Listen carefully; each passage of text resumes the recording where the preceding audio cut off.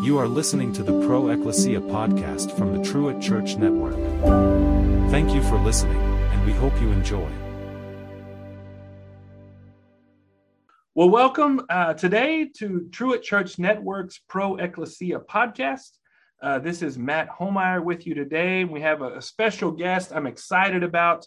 We are doing a series this summer where we introduce to our alumni and friends our new hires this year, some of the new faculty members that have been called to serve at Truett, that we are very excited about getting to know them and work alongside them, and wanted you, our alumni and friends, to get to know a little bit about them as well. So today with us is Dr. Daniel Hill, who has been called and hired to be the assistant professor of Christian theology at Truett Seminary.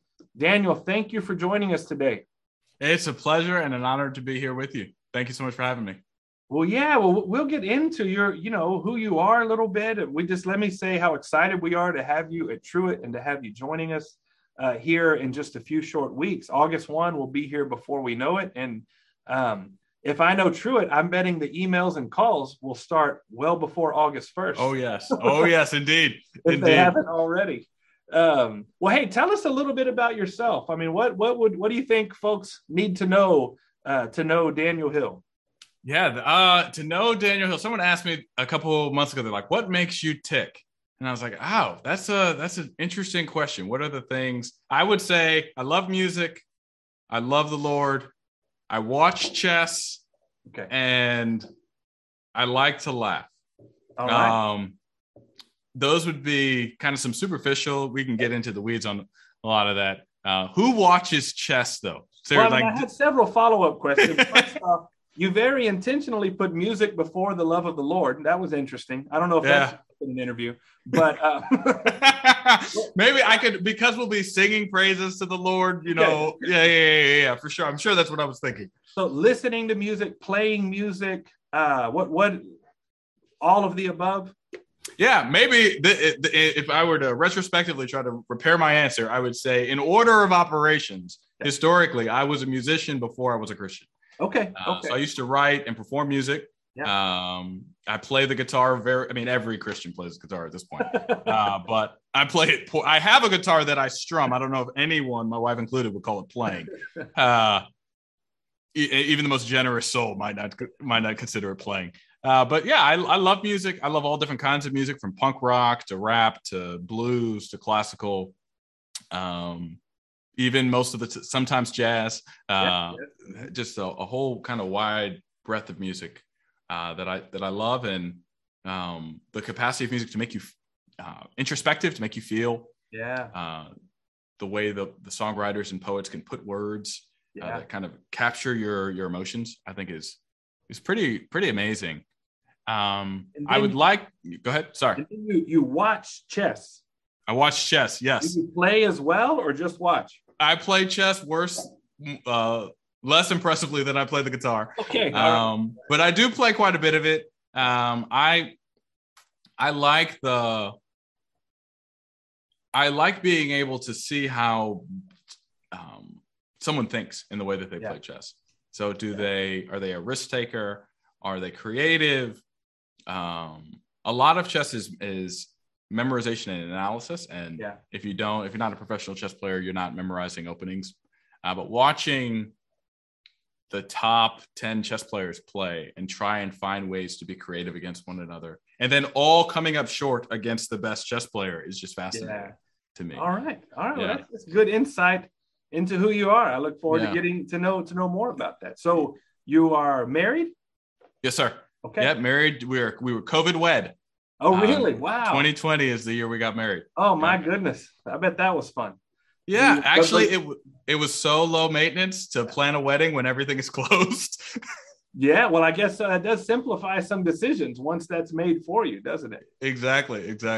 Well, good. Well, you made it through your first couple years in COVID, married. So that's an accomplishment in and of itself. Yeah, we're thinking of writing a book because we got it all figured out now. Yeah, I'm sure. Yeah. That's really a bit funny. Well, tell us a little bit about so in my pastoral world, I would say your sense of calling, but What do you feel like God has called you to do in the world, and how have you pursued that in your life?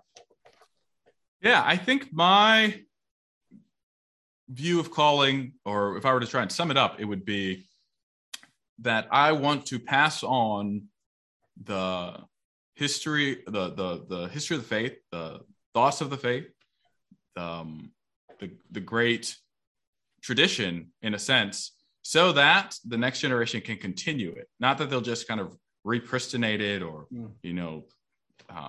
reduplicate it in some way, but to say, this is yours, this is your inheritance. Now take this baton and go forward. I was talking to some of my students. I look younger than I am, but I would say, I guess compared to Augustine, I'm young. And but it's like, I'm not the future of the church. The students we have at Truett are the future of the church, and the students they have and the people they minister to are the future of the church. So take this and be faithful to the calling of the gospel. Go for it.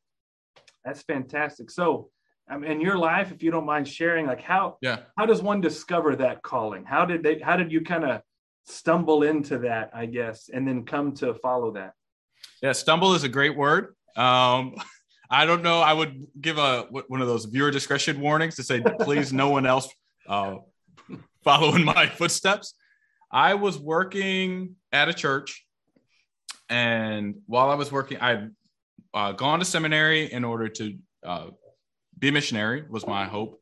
Okay. I had very graciously been told by some missionary friends I didn't know anything. So if I wanted to be a missionary, you can't, give all your theology from Christian rap music. You need to go to seminary, and faithful are the wounds of a friend. So some of it, but just not all of it, right? Right, not all of it. You can't say, well, Lecrae said, therefore. That's not how this is going to work, especially not overseas. Yeah. So I went to seminary, and while I was in seminary, I was working for a church and thought about church planning, and it was a difficult journey. I love that church. I'm very thankful for it, but it was hard to. It was hard. It was really hard, and had some personal difficulty while I was there during that time with my own life and my father's health. And at a certain about halfway through, I was like, I don't think. And the person I was going to church plant with moved to New York City, and there was no world in which I was moving to New York City. Yeah. Just the cost of living, the fact that it's New York City. Yeah. And it didn't seem very economically viable to plant a church in Brooklyn as someone who's never lived there.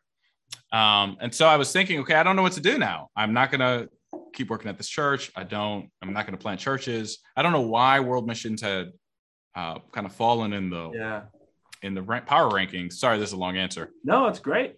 And a mentor of mine said, well, if you go overseas, at some point they're going to want accreditation for that seminary, and they're going to look around and they'll say, this person's a PhD, this person's a DMin, you have a master's, we love you, but you got to go. Yeah. And so he said, go study. And I thought, okay, if I go get a PhD, at least give me 5 years to figure out what I'm going to do with the rest of my life. And had some other professors that I was a world missions emphasis, or intercultural studies, or whatever the phrase is now. And one of my professors said, we can't, if I go to Madagascar, if I go to Indonesia, every Christian there can plant churches better than I can plant churches, can preach the gospel better than I can preach the gospel, can share the gospel better. But what I can do is say, hey, here's the history of the faith. Yeah. And so I thought, okay, that's something I can get behind. I'd written my master's thesis on African initiated churches in South Africa. Mm-hmm. And I wasn't terribly interested in just kind of reproducing American norms in South Africa. I didn't think that would be terribly helpful in a lot of ways. Yeah. I don't think it'd be terribly helpful, but also I don't think it'd be a faithful kind of interpretation of the gospel, explication of the gospel. And so I was looking around at seminaries and ended up at Wheaton College, or looking around at PhD programs, and ended up at Wheaton College, where I studied with Mark Cortez.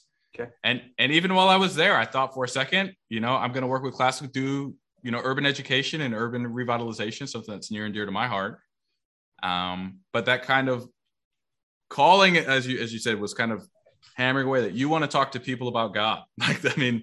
Yeah. You want to be able to talk to people about God. And that is what I want to be able to do. Man, that's awesome. What a great story. I mean, we have students come in their first semester, second semester, just very lightly say things like, I may want to pick up a PhD, and, or I feel a calling to teach. And some do have a feel a calling to teach, but I really do. In listening to our professors and listening to other professor friends talk, those that seem best at this find their vocation of teaching through a call to the church in some way, or to missions, or a grander kingdom vision than just teaching itself. And you realize, oh, this is my part of serving the church is by equipping these people in this way.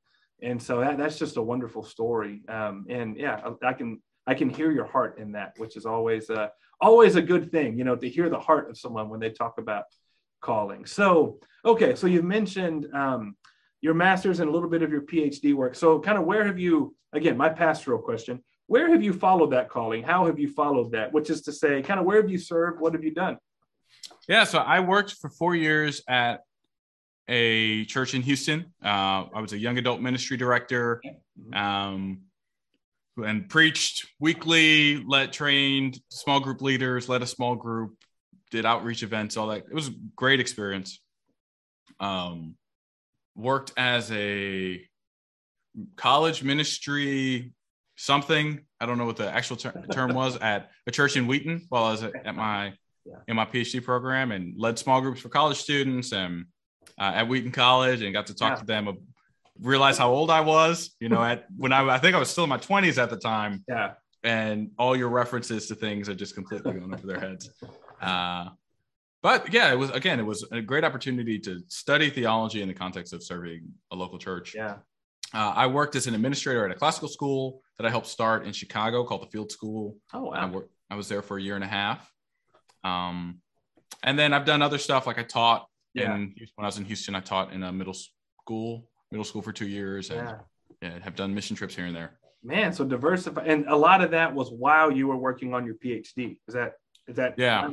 Okay. So while I was working at the church in Houston while I did my master's, and then working on the school and at college church in Illinois while I was doing my PhD. Okay, fantastic. Well, I was kind of I was like, there's no way you've done that many years. Yeah. Okay. That's great. I mean, I really do feel not every educational institution allows this or provides opportunity, but to get theological education while you're enmeshed in ministry is when they seem to work really, really well. It's just kind of a catalytic combination to rub some of the rough edges off the other and complement is a really wonderful way to do it, and to help, explore what you want to do. So what are some of your kind of teaching, research focuses, writing focuses now that you're in the guild? Yeah, so I do a lot of writing on what we refer to as theological anthropology. So what is the human being in light of divine revelation, or in the light of God, and what God has done in Christ. And then I also do work in ecclesiology, and the connection between the two, which isn't always, obvious, is what is the human being, what is the human creature, and then how are we formed by, how do we relate to the context in which we inhabit?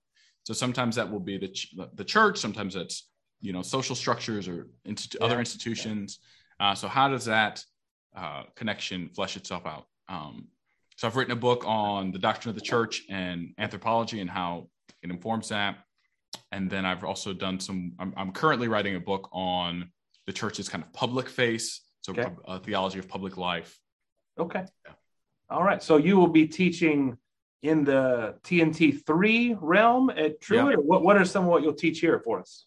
Yeah. So I am slated in the fall. I'll be teaching Text and Traditions 3.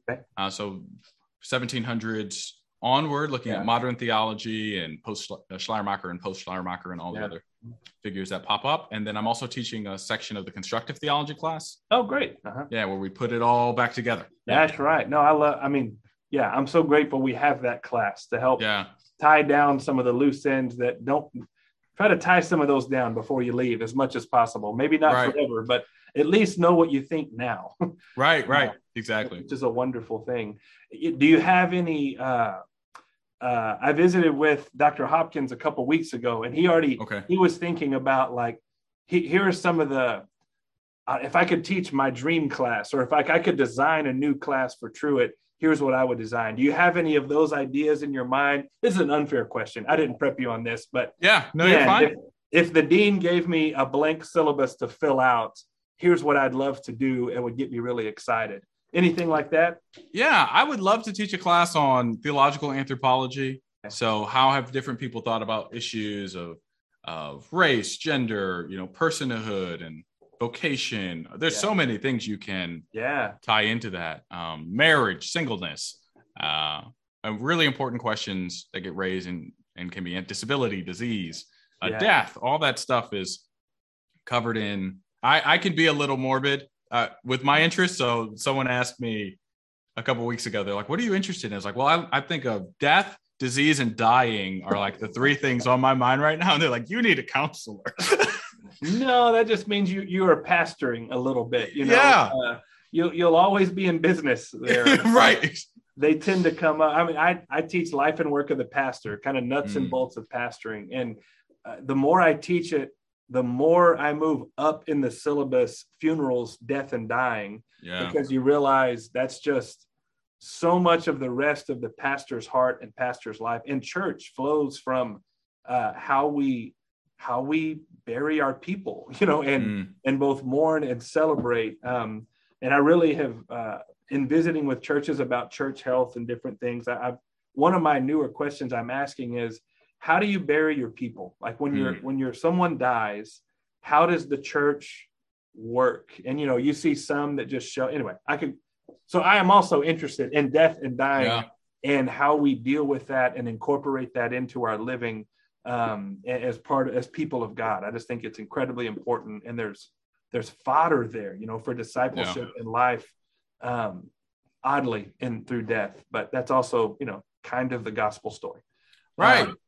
And it's almost, there's nothing more certain as a pastor than that you'll be performing a marriage or a baptism, is that members of your congregation will die. Yeah. And you need to have something to say. Yeah. About right. Exactly. Before, during, and after. We'll just go ahead and write up that class. That sounds fantastic. I'll likely audit it. That sounds great. Yeah. I just kidding. I have no power to say that. And so that does sound, I do think that's some of the most fun, what forms a really great culture of a seminary. You got to teach your basics. You got to kind of knock those things out of the park. But when great professors have a little bit of slack to design those fun dream courses that end up being what you look back on post seminary and say, man, that formed me in so many ways. Your TNTs and scriptures do as well, but it's kind of your foundation stuff. But anyway, that's exciting. So maybe we get into this a little bit already, but what are you excited about at Truett? What kind of led you to apply to Truett, and what are you excited about in Waco and Truett?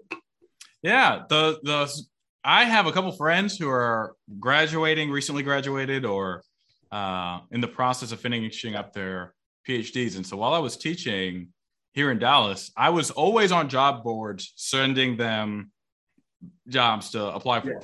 It's a great way to procrastinate, and you get to at least pretend that you're being productive.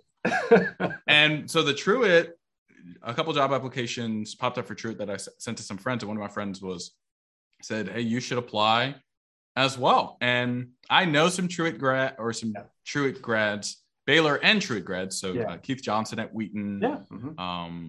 Wheaton has another professor whose last name is escaping me. Her first name is Emily. Emily and I were in school together. I'm blanking. Yeah, I'm sorry. I shouldn't have. I'm sorry, Emily, if she's listening. But I've known them in passing, not very, very well, but they have a very visible love for the church and for their students. And I've even, I don't know if Keith knows this, I've taken some of his pedagogical devices, even though I've never taken a class with him, from friends of mine that I know that he had. And so the imprint of Truett on some of the people that I know has been very, very profound. And so I applied thinking that this would just be a lesson in intellectual humility. You add it to the rejection folder. Because I knew everyone is looking for a job and everyone's applying to working at Truett and at Baylor. And in the interview process, I was just disarmed isn't even strong enough, but like the love of the faculty for one another is very, I can't even think of the word. It's something stronger than disarming. Yeah. So even in since I've been hired, the number of people who have called me or reached out to me, just evidences that these people actually really care about each other and are really invested in one another's lives and care about that kind of thing. Sorry. I'm just so pleased to hear that came off as, those are those cultural things that, you can't plan it, right? But when you're on the inside, you don't always know how it's perceived from the outside. So that's really encouraging to hear. Yeah. At one point I was talking to Dr. Stephen Reed and he was saying, I'm hoping your transition goes well. If you're ever in town, let us know so we'd love to grab a meal with you. And I thought it was just the, courtesy, let's grab a meal. And I was like, I appreciate that. He's like, well, you have to eat. You have to eat. So just let us know. And it was just, again, it's just so caught me off guard that like, this is a community that knows and cares for one another. Another thing that stood out to me in the interview process was that we just began our interview in prayer. And I've interviewed at a lot of places in my history, and I think I can count on maybe one hand and have four fingers left over the number of places that have started, maybe more than that, but I'd have some fingers left over for the number of interviews that began in prayer. And then lastly, I am a Baptist, Baptist from the north. I'm not from Texas, so sometimes when you say you're a Baptist in Dallas, that can be interpreted differently, but like more general Baptist. And being able to serve in an institution that is committed to seeking the renewal and serving that segment of the church, while also having an eye to the rest of the kind of an ecumenical eye is something that matters to me quite a bit. Well, that's fantastic, man. I'm always love hearing the answers to that question. And and it's Emily McGowan. I did think Emily McGowan. Yes. Emily McGowan. I say we were in seminary together, and her husband. I know them. I just one of those mental blocks. And it is funny, just how God draws people together. And sometimes when you're looking for someone else, you look for yourself, and then sometimes you're looking for someone else, and that's the time that works. You just never know how the Spirit leads and when it leads. Well, we're just so excited about having you at Truett and glad that God led you to this place and that it has all worked out, and look forward to some lunches and coffees and more conversation once you get your feet under you in Waco. May I just pray for you as we finish our conversation today? Yes, please. Thank you again for your time. We really do appreciate it. God, we do thank you for Dr. Hill and for his family and for leading them to Truett. We pray for their transition to Waco as they settle into their life and begin new life in Truett, that it would be blessing, that they would be surrounded by people that love them, that make Waco home for them and help speed up that process. That he feels at home at Truett, to be who he is, to be who you've created him and shaped him to be, and that he both can feel a part of the Truett culture, even as he adds appreciably to who we are because of who he is. And that it is a blessed beginning to a long and fruitful teaching ministry here at Truett. In your name we pray. Amen. Amen.